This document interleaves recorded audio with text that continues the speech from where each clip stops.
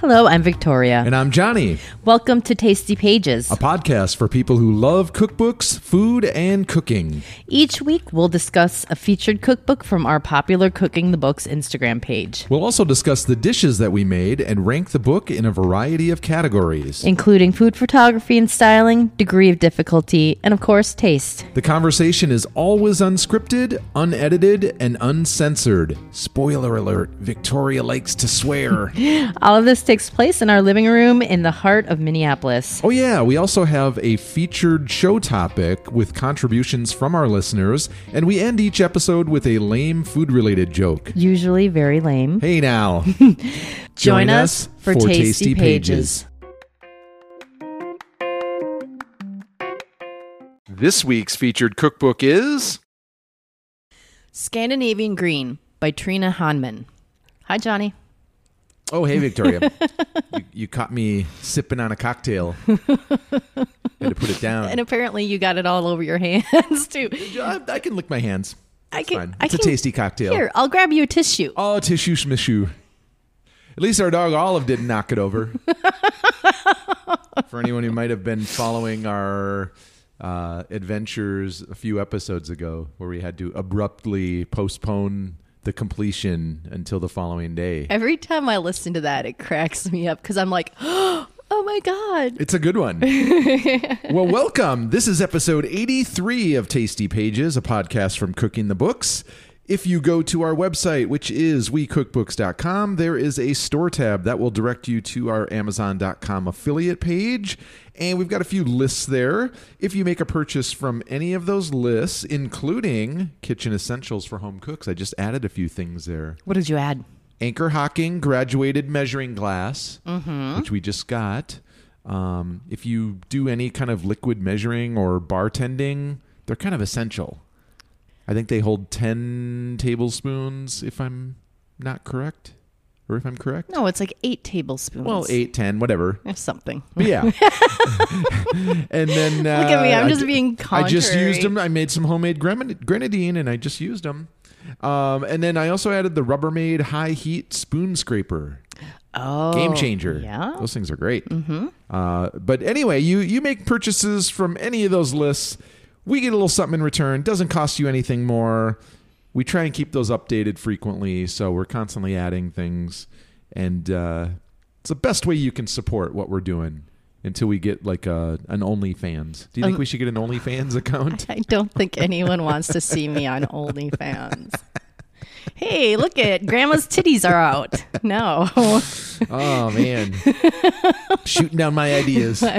Like I said, I'm being contrary. Oh, man.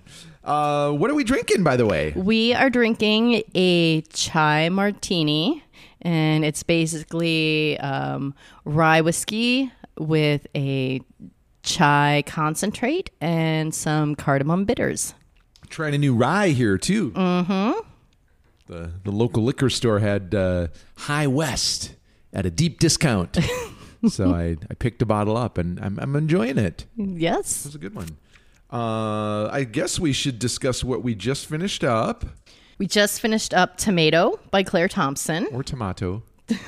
Tomato sounds very pretentious. Tomato. I never say tomato. No, why would you? I don't know, just to be different. Just to be a free thinker. I bet you Kanye says tomato. Sure. Anyway, and then we're going to start a new book tonight. Yes, I'm super excited about this one, too. Yeah, we just got it in the mail. Dinner in One by Melissa Clark. Good old Melissa Clark. Yeah. She never steers us wrong. Never disappoints. And this will be at least the second book of hers that we've featured, which leads us into... I really need to get some music. I really need to splurge and get some good production music for these little segments.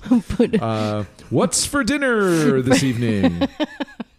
For dinner, we are doing crispy sausage stuffed mushrooms with Brussels sprouts and cherry tomatoes. Perfect. From that Dinner in One book. It's like a one-pan sheet pan. It's going to be great. I guess a few things we could discuss. Most importantly... our thoughts on nachos. Now, the inspiration for this conversation occurred because we tried out this new place. We were out running some errands. We went to this place. Should we say the name? We can say the name. Rusty Taco. Yeah, it's Rusty Taco. And they have a location in Northeast Minneapolis. We had never tried it. We drove by it a million times. Because it's like literally kitty corner to one of our favorite hot spots. Yeah. Which also serves tacos and nachos and stuff. So we never really felt a need to stray. The nachos at the place that we go to, it's called Brasa, are fantastic. Pulled pork? It's slow roasted pork shoulder. It's got like pickled jalapenos, pickled onions, black beans. Best of all, not soggy. They're not soggy. Okay, so what we did is we went into this place. We got the nachos, which were supposed to be brisket nachos, barbecue brisket, but the barbecue component comes from them pouring a bunch of barbecue sauce over the top, which was like cloyingly sweet. Oh, it was disgusting. And it also had the added benefit of making the tortilla chips all soggy. Well, and the queso sauce that they use was like really watery too. Yep. And I know you didn't love the brisket, but anyway, it was literally served on this huge tray. It was like a serving tray, like a Corona branded serving tray. I mean, kudos to them for presentation, but it was a little large and messy. It was kind of like a big tray of slop. It's like those, we were talking about this afterwards, like we've seen those things on the Food Network where they go to a restaurant and they like put together some like garbage nachos or salad or something in a big tin can, and then like they an do empty the reveal at the table where they like lift the can up and everything just like spills out into a big giant mess. Oh, that kind of shit grosses me out. It's pretty so gross. Much. So these kind of were reminiscent of that, but they just failed at the first rule of nachos, and it's like, don't be soggy. Mm-hmm. Don't be soggy. That's kind of a motto in life. Don't be Be soggy. soggy. Next time I'm being a brat, you can be like, hey, Don't be soggy. don't be soggy. Yeah. So, I mean, but then I started thinking in terms of like, sometimes we'll be craving nachos and we'll make some at home. And they're probably a little reminiscent of like the Brasa nachos that we enjoy. And so we kind of take that as our inspiration. Or to be a little bit more healthy, we'll do like loaded sweet potato, like roasted sweet potato. Yes. So yeah, loaded sweet potatoes or tortilla chips, your choice. I think when we make them at home, we usually do chicken, just because you can get a rotisserie chicken, and then you'll have some leftovers, and we can do something with it. So it's kind of like two meals in one. But special bonus, if you want to take it up to the next level, we've gotten some like smoked chicken from one of the local barbecue places and use that. And that's like super. It's top shelf. Yeah, those are super nachos. But then we'll do like pickled jalapenos. We'll do some black beans, drain them because you don't want soggy nachos. Cheese, we'll skip the liquid cheese and do, a scattering of some kind of shredded A good cheese. melty cheese. Yeah. Like pepper jack or... There's usually like some cherry tomatoes on there, cilantro, scallions, and then a liberal application of Marie Sharp's smoked habanero sauce. It's funny because I feel like we just kind of recently started eating nachos when we moved back here. Yeah. I don't feel like we ever made nachos. Not like it wasn't a Chicago thing, too. Not like it was unavailable as an option. But we keep it pretty simple. There's definitely an art to nachos, and these guys kind of failed at it.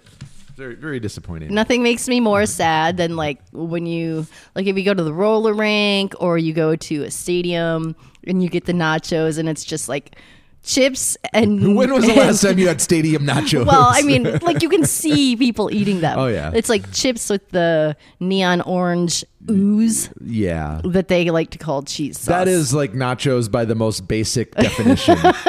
It's like nachos without the fun. Wah, wah.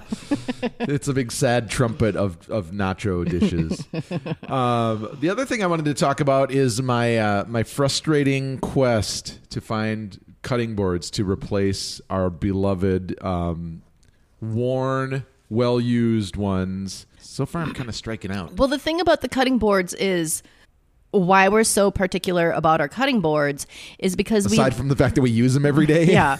It's kind of an important thing. The ones that we currently have, or the ones that we replaced, had rubber edging around them. So Non-slip. that way they won't slide. Oneida was the brand. Yes. Which they no longer make. No. Because otherwise you need, like, we put that rubbery shelf liner underneath there, or in a pinch, a wet paper towel. Yeah, kitchen hack. There's a little tip for you guys. Yep.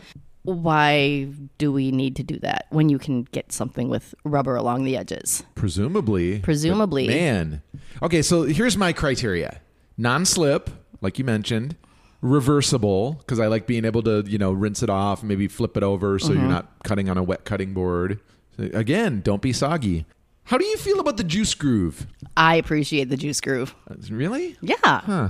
And we're not talking about like a movie with Mario Van Peebles and Ludacris or anything. This is like the juice groove. It totally sounds like a breakdance movie. I didn't even know until recently that was the term for that little channel that runs around the perimeter of the cutting board. Well, juice groove. it makes sense. Like if you're cutting up like a steak or chicken. See, like our previous ones that we're replacing, they don't have the juice groove. And I kind of like that because then you don't have the knife getting caught in there or like ingredients that you're chopping getting caught in there and stuff.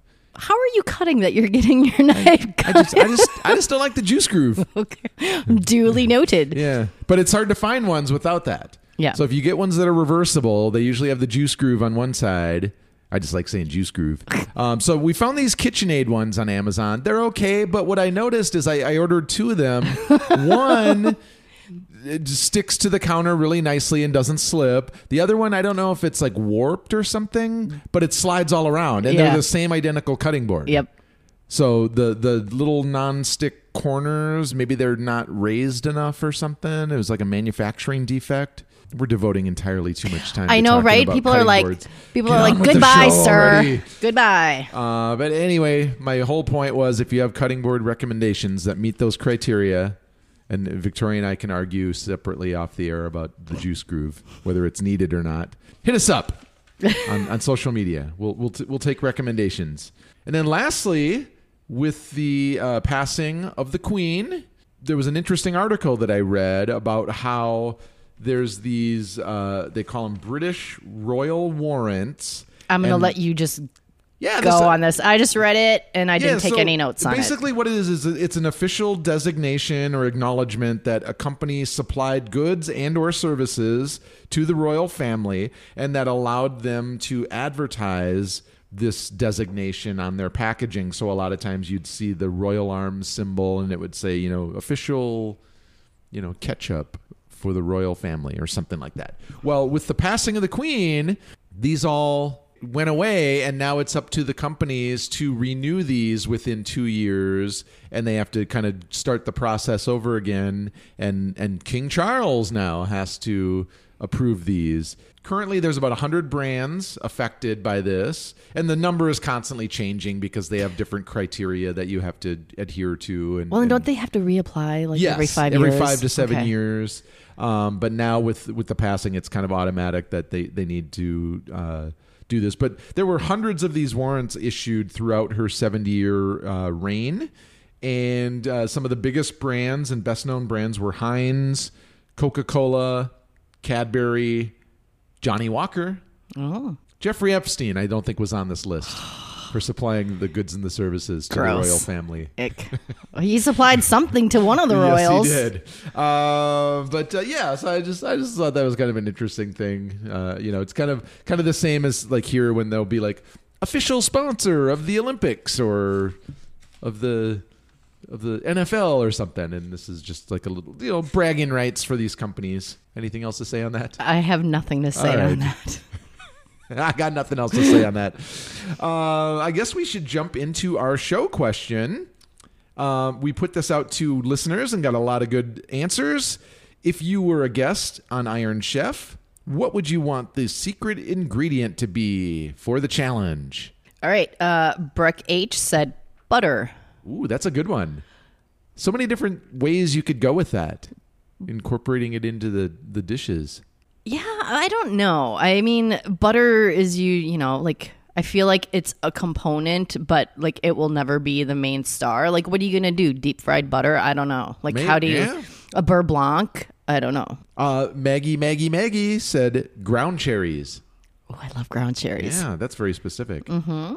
Ooh, here's a good one. I bet you she bakes a lot with them. Oh, I'm sure. Mm-hmm. Hit us with the next one. Oh, Thad E said cheese. That is a good one. I'm sure they've had that before. Oh, yeah. Battle cheese. Tara K said mustard. I can see that. I can co-sign that. We've done recipes for mustard, including my mustard cupcakes, which were really good. David M said sunflower seeds, a la cuisine.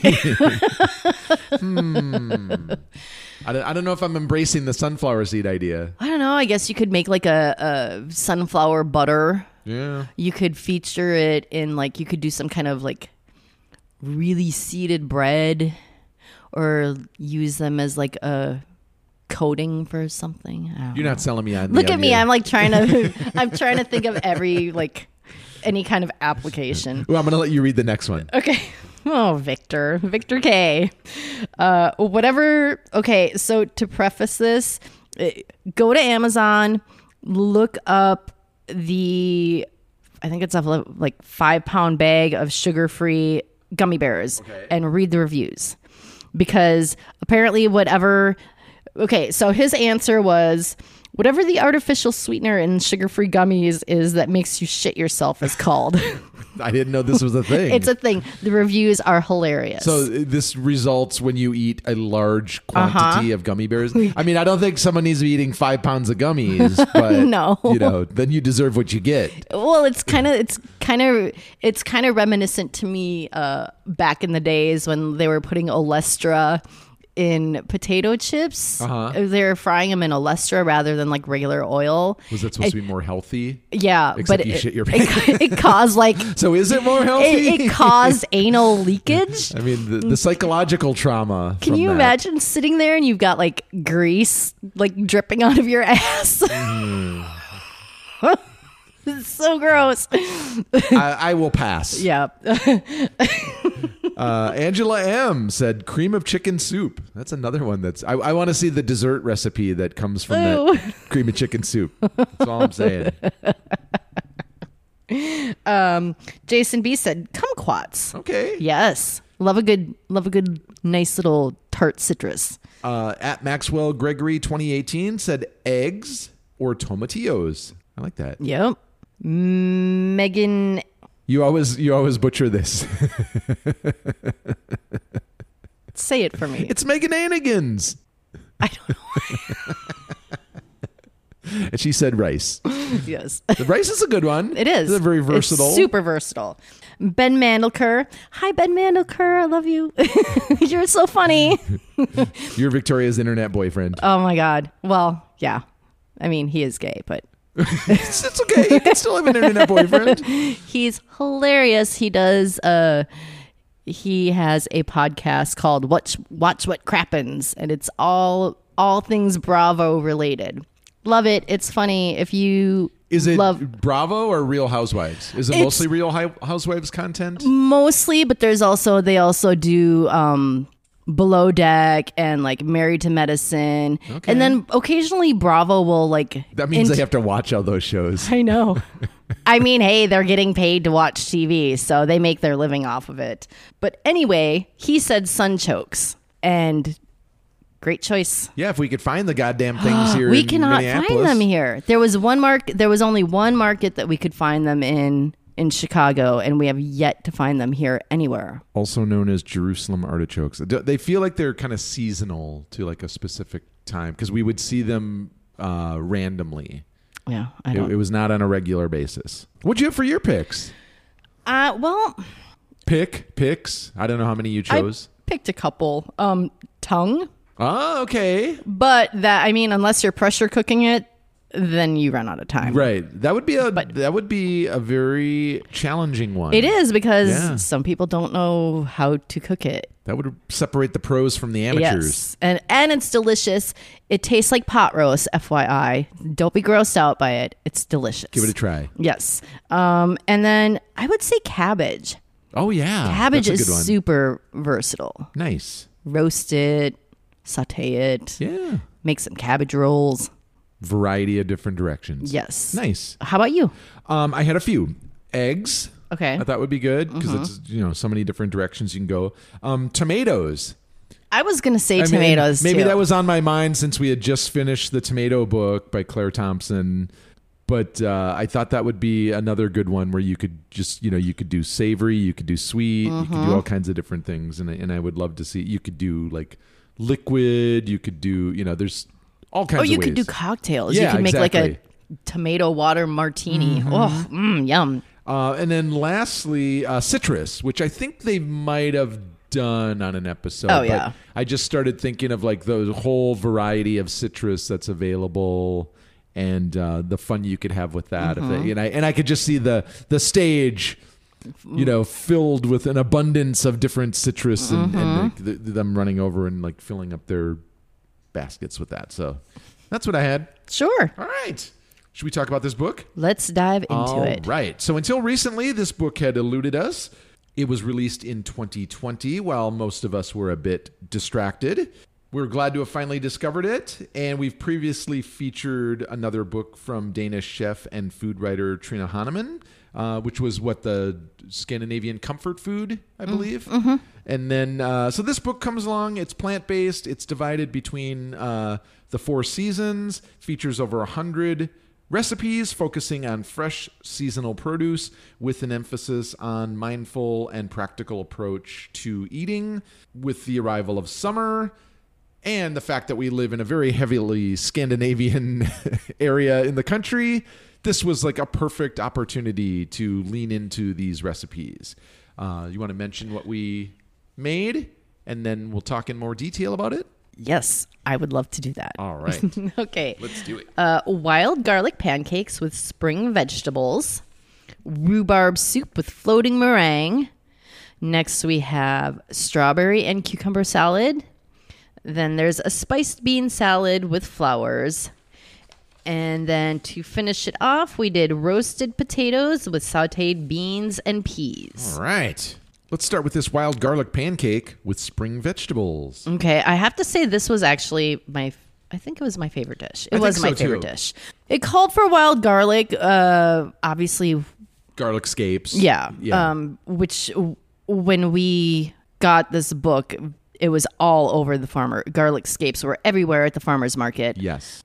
Kind of late spring, early summer. Yes. And this one was a 2-day recipe because you had to make the batter 1 day ahead of time. Basically, it's boiled potatoes that get riced and you add flour. We used 1-to-1 gluten-free so I could actually eat them. And then I had garlic scapes and creme fraiche. And then it was filled with kind of a slaw of cabbage, scallion, yet more garlic. And then we topped it off with some yogurt. Yeah, so it was like a nice pancake and very herbaceous. It's super. Did you mention the dill? Because we had dill like exploding in our garden, so we added a ton of that too. I did not mention. I think I didn't mention dill. And it was very good. We topped these with a bit of yogurt, rolled them up, ate them like a taco. Yep. But they were great. And one of the nice things about doing these recipes when they call for something like all-purpose flour is we have an opportunity to see if they will transform into gluten-free. And we're happy to report that this one does. Yeah. Anything else to say about this? I don't think so. Yeah. I mean, it's not the first like savory pancake we've made. They're very popular in like Asian cuisines. And the scallion pancakes. Yeah. So we've made a lot of these in the past and we always enjoy them. I'm a big fan of the savory pancake. I mean, I agree. I'm kind of a big fan of all the pancakes. Breakfast for dinner. I love it.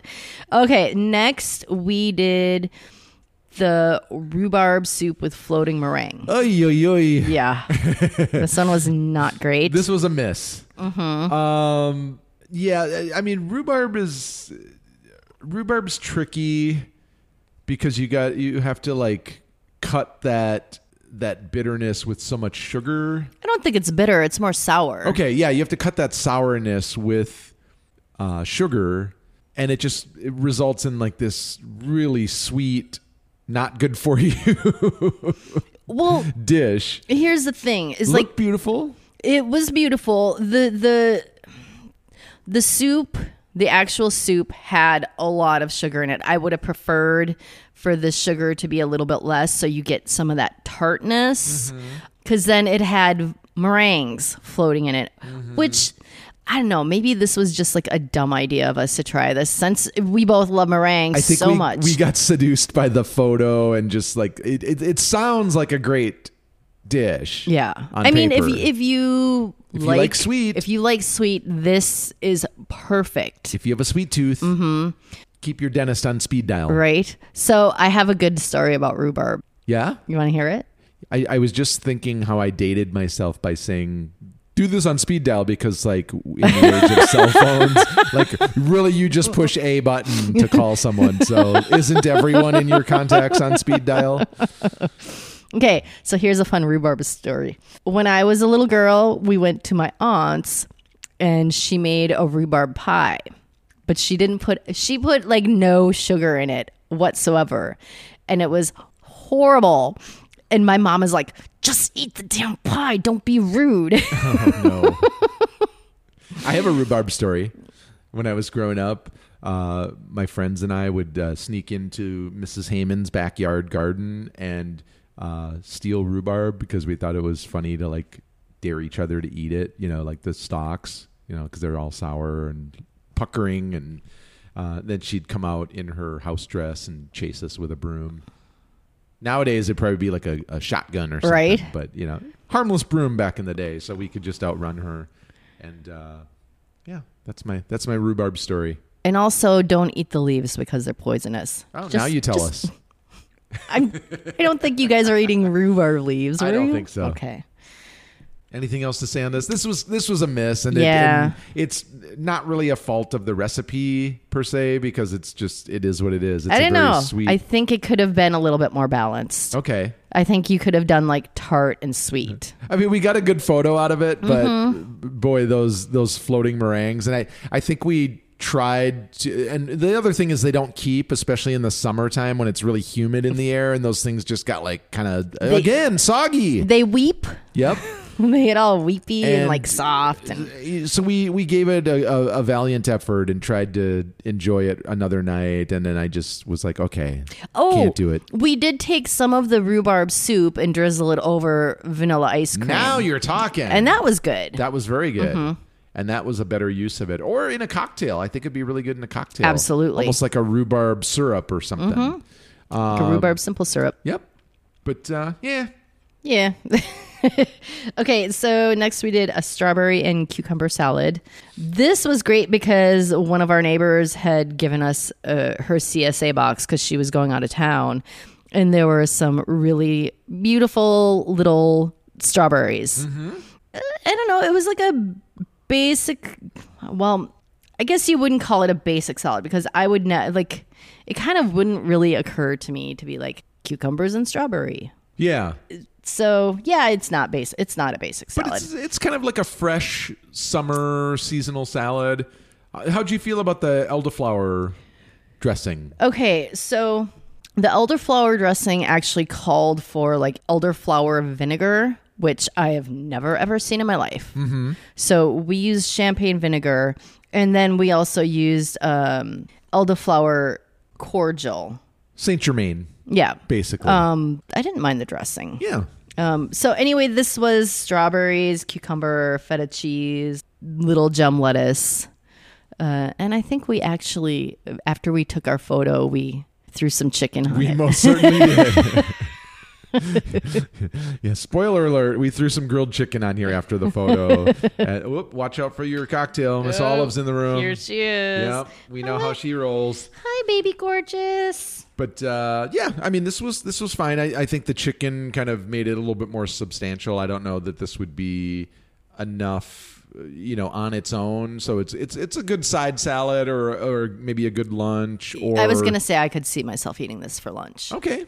And then let's talk spiced bean salad with flowers. And we were really leaning into the edible flowers situation at this time because we've got a bunch of them growing in our garden.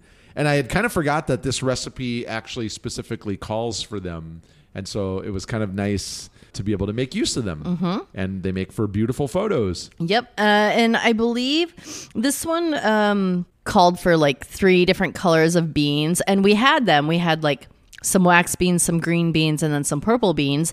Unfortunately, the purple beans turn green when you blanch them. Yeah. So it doesn't quite have like the visual effect that I was hoping it would have. Yep. I mean, green and yellow was still pretty, but yeah. not the trifecta we were hoping for. No. And it had a dressing that was made with sunflower oil, although we used olive oil because we didn't want to go out and buy a whole thing of sunflower oil. An egg yolk and some Aleppo pepper. It called for regular chili flakes, but we used Aleppo. Oh, you know what else we used in this were dill flowers from Yes. our garden, because like I said, we had like so much dill growing out of control at this point. And those flowers that grow on the dill are really pretty, very delicate. And so we threw some of those on there too. And then the last one that we did was roasted potatoes with sauteed beans and peas. I feel like this book leaned really heavily on potatoes. Yeah. Like really heavily on potatoes. So this one was made with some bicolor potatoes, some string beans, scallions, fresh garden peas. We had fresh peas and some pea pods. And the little sleeper ingredient in here is some nutmeg. Yeah, that's right. I didn't mind this at all. No. It was kind of like a really fancy potato salad. Yeah, totally. And, we should say that this was another one where once we photographed it, we served it with some grilled sausages just because it was like a dinner for us. And we just wanted something a little bit more substantial. But yeah, I remember having some of these left over for lunch the next day. And it just, they keep well in the fridge. So Well, that's the thing that I like about the salads is when we add a protein to them. You okay over there? I just burped. But you were courteous and did it off mic. I so, did. What was I saying? Oh, so I like the thing about like these salads is I like adding protein to them so that we will have leftovers the next day for lunch. Yeah, this one was great. It didn't blow me out of the water, but if I'm being honest, that's kind of how I felt about most of the dishes from this book. Like, the rhubarb soup aside, like everything was solidly, like, it was good. There's no dishes that I'm like still thinking about to this day. There's nothing that I'm necessarily thinking I need to make again, but they were good. Yeah. We're getting ahead of ourselves. We'll talk about this in the rankings, but before we do that, I thought I'd share the most critical Amazon review that I found online. And this comes from Billy Threat, 3 out of 5 stars. Good cookbook, but some drawbacks. Good, fairly easy, and fresh seasonal recipes. The pictures in this book are great, as well as the commentary in between the chapters and prefacing the recipes. That's called the head notes, Billy. The biggest drawback to this book is that many recipes included are not Scandinavian or European, but are Middle Eastern or Indian, or some sort of fusion. This makes the title a little bit misleading and leaves out room for many authentic recipes. If it's a Scandinavian cookbook, then it should have Scandinavian recipes using Scandinavian or surrounding European ingredients. The second drawback to this book is that it's repetitive of things. So there's close to 15 or 20 potato-based recipes, like you said, 10 tomato recipes, and things seem to go like that. Not a huge amount of variety. I understand that potatoes and things like that are pretty seasonal and can be used and prepared lots of ways, but I'd rather see a more diverse set of ingredients. In conclusion, this is a good cookbook with good recipes, but don't expect it to be loaded with a variety or have authentic dishes. I would say this is a pretty fair review. I guess I didn't notice that when I was looking through the recipes that there was like a Middle Eastern or Indian theme to it. If you read some of the things that she wrote, she talked about kind of... I mean, to be fair, she now lives in the UK, and she does mention that at the beginning of the book about how she was surprised that even though geographically and seasonally the UK and her Denmark. Yeah, like they share a lot of similarities, but she was surprised at the different variety of produce that was available to her after moving. And maybe that move is what kind of inspired a more fusion type recipe. Yeah. So I can see that. Maybe she was going for more of a kind of a, like you said, a fusion melting pot kind of thing. All right, let's do our rankings. All right. Food photography and styling. What'd you have? I gave it a 4.5. The photos were done by a man named Columbus Leth. Great Instagram, has a lot of food and outdoor photography, which perfectly dovetails into this book because it contains photos of both. The photos were really beautiful, but it had a very austere feel about it. Perhaps a tad dark. The backdrops were mostly made up of like darkish woods and linens ranging from like a light gray to a dark blue. And the styling was really simple. I felt like all the cutlery looks vintage, like the stuff that I got from Secret Treasures or like the silver that I got from my grandma. Right. Like some of it was kind of tarnishy, which perfect for this book, though. It absolutely was. Mostly flat lay, some 45-degree angles. I noticed in a lot of the photos that there would be one dish and 3 spoons or 3 forks. Just kind of piled up on the side. Yeah, it was just like a little interesting detail that I noticed. Yeah. I didn't catch that. The styling was really simple, but I feel like it fit the whole mood of the book. I agree. What did you give it? I gave it a 5. Okay. A lot of the same stuff that you mentioned. Most of the surfaces I thought were fabric, and there were some wood, but you had mentioned the wood. I would say a good 75% of the photos were taken on like fabric surfaces. Yeah, like linen, and it was kind of wrinkly too, which I also really liked. And they had like the same color temperature, color palette. So it was like grays, greens, blues, and whites. And that created this almost like a cool kind of neutral aesthetic, I thought. See, I felt it was more darker than neutral. Like when I say cool, that's kind of where my head is going. Rustic. Great use of lighting and shadows, even though it was really subtle. But you could tell that these were probably styled and shot in kind of a studio setting, and the lighting was very similar for all the photos, so it kind of appeared to be coming from like the top of the photo, and then there'd be a little bit of like a hint of shadow in the bottom right corner of like almost all the photos. Well, traditionally, like you light food from the left. And so they were kind of following those, standard practices. There was a section. I'm sorry, I'm totally interrupting you. No, go for it. There was a section of photos. There was like a 2-page spread of photos in here where pages 80 and 81. I have it in my notes too. Are you talking about dinner party? Yes. Yeah. It was like shot outdoor. Yeah. Like in the evening, there were candles around, so even that was dark. Yeah. I mean, you could have done like... It was kind of random because it didn't really like relate to anything. That's not like there's a chapter on like entertaining or dinner party, but it was a double-page spread of photographs, and it's just an outdoor dinner party, candlelit. People digging into communal dishes, and usually when you see that kind of thing, it's like during the day, bright and sunny. Right. Everyone's like wearing like... I want to get invited to that party. I know, right? Fun.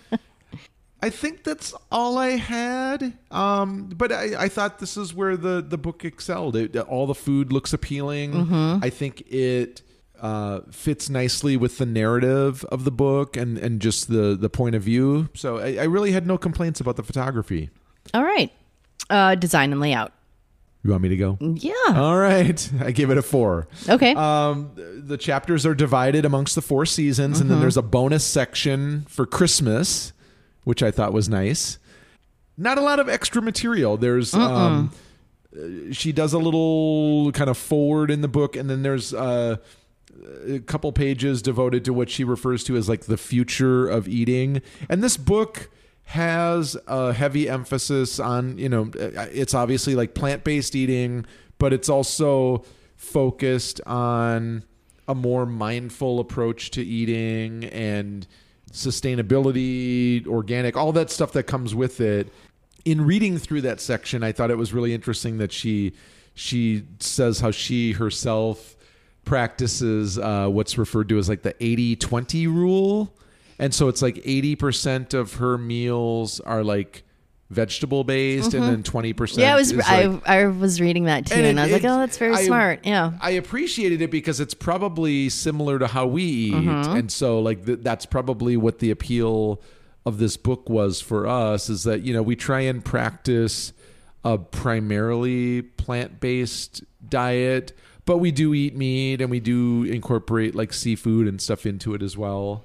Because like we were going through books this morning, and there was one book where it's like every single thing had meat. Yeah, it was. And we're like, okay, so maybe we could work on 2 books at the same time, because the other one was like a vegetarian book. And that's definitely what's going to happen with those, I think. But each chapter has a couple of pages about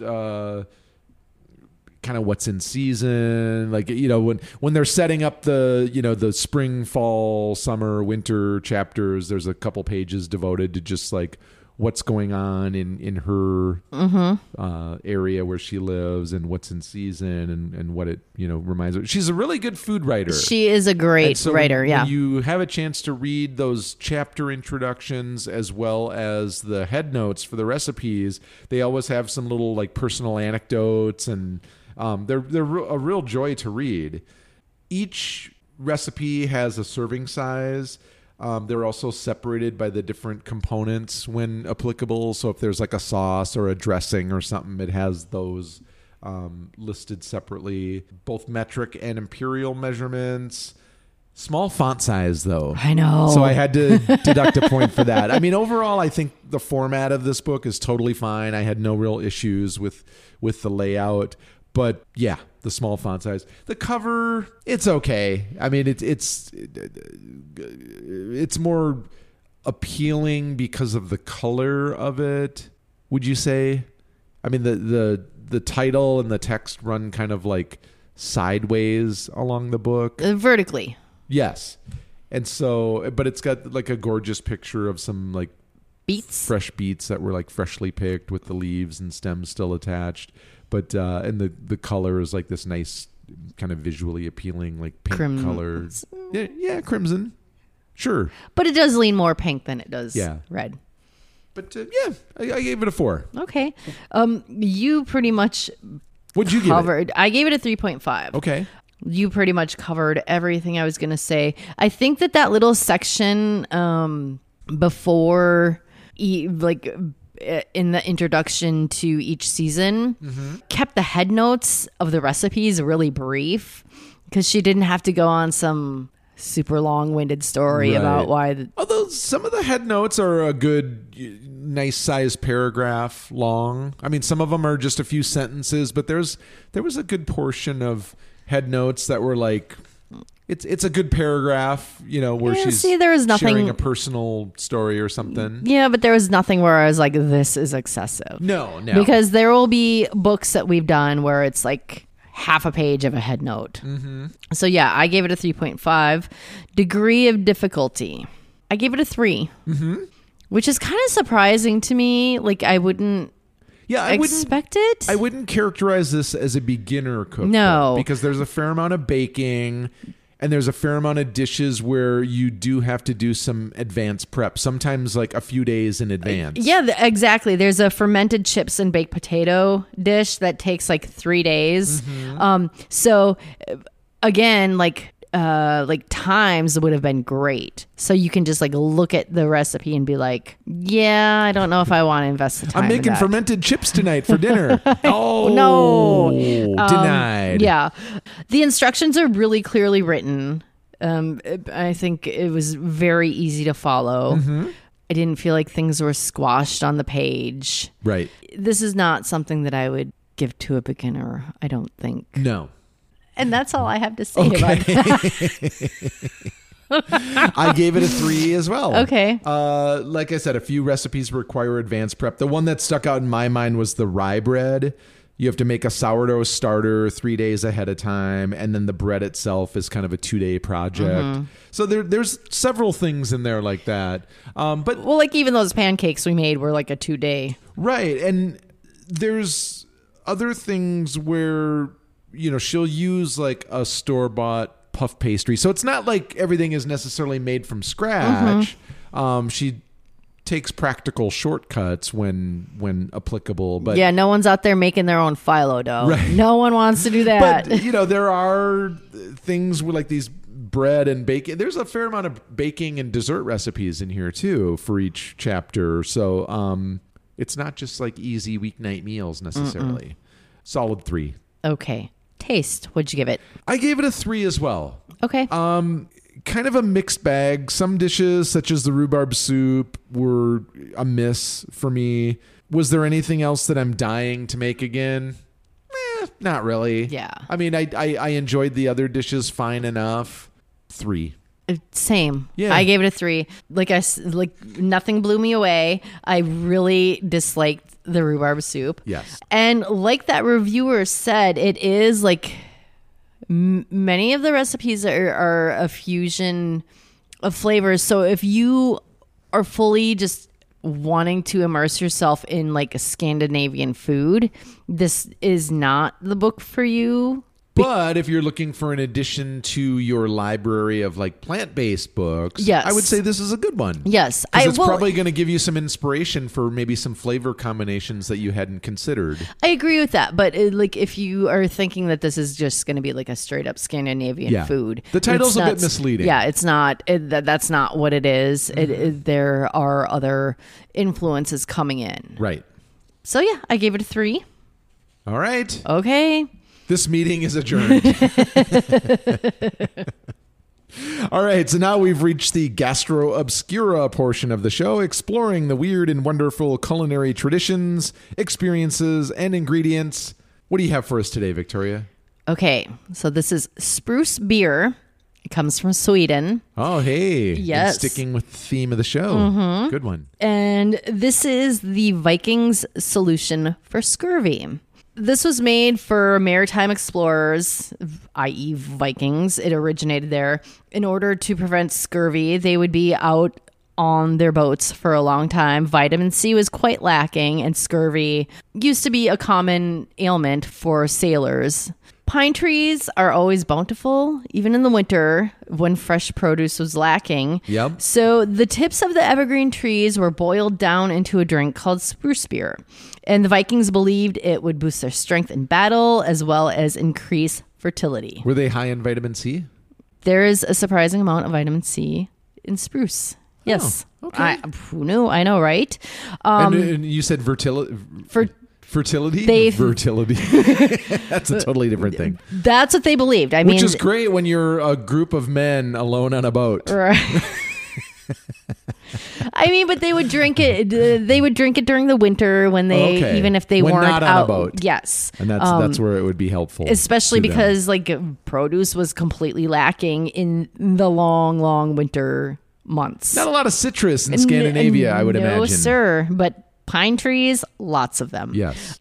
And then the European colonizers in North America would drink it as well. It kind of died out around in the 1800s when, I kind of feel like it'd be like drinking Pine Sol. indeed, Yeah. a lot of people say it's like drinking a Christmas tree Yeah. or pine sol. Yeah. Not my jam. Yeah, it's kind of like how I feel about certain gins, like the ones that are super junipery. Yeah. I like my gins more herbal. I don't even like pine scent in my Pine Sol. I know, which right? We get the thankfully, lemons. Thankfully, you can there's options. There, but yeah. for the longest time, they just was pine. stubbornly insisted on pine scent. Right? Ew. Okay, so that's that. I don't All know right. if it was exciting or informative. It was very Okay. on both fronts. Sure. Yep. So if you enjoyed the show, please rank and review us. You can follow us on our socials. Our Instagram is at we_cook_books. And our Facebook is at We Cook Books. What's our OnlyFans? I'm working on that because everyone wants to see Grandma's titties. Hey, Victoria, I've got a food joke to take us home. Okay, are you gonna make me laugh? I hope so. It's always the goal, and it's very infrequently happens. I think this one's gonna really bust a gut, though. Okay, let's do it. I've begun investing heavily in beef, chicken, and vegetable stocks. One day, I hope to be a billionaire. So dumb. I'm just gonna let that marinate for a second. Oh, That was a good one. Well, you were saying stocks. I'm like, okay, this is gonna, yeah. Yep, Sure. billionaire. All right. All right. Thanks for listening, everyone. Have a fantastic week. Stay safe. Stay hungry.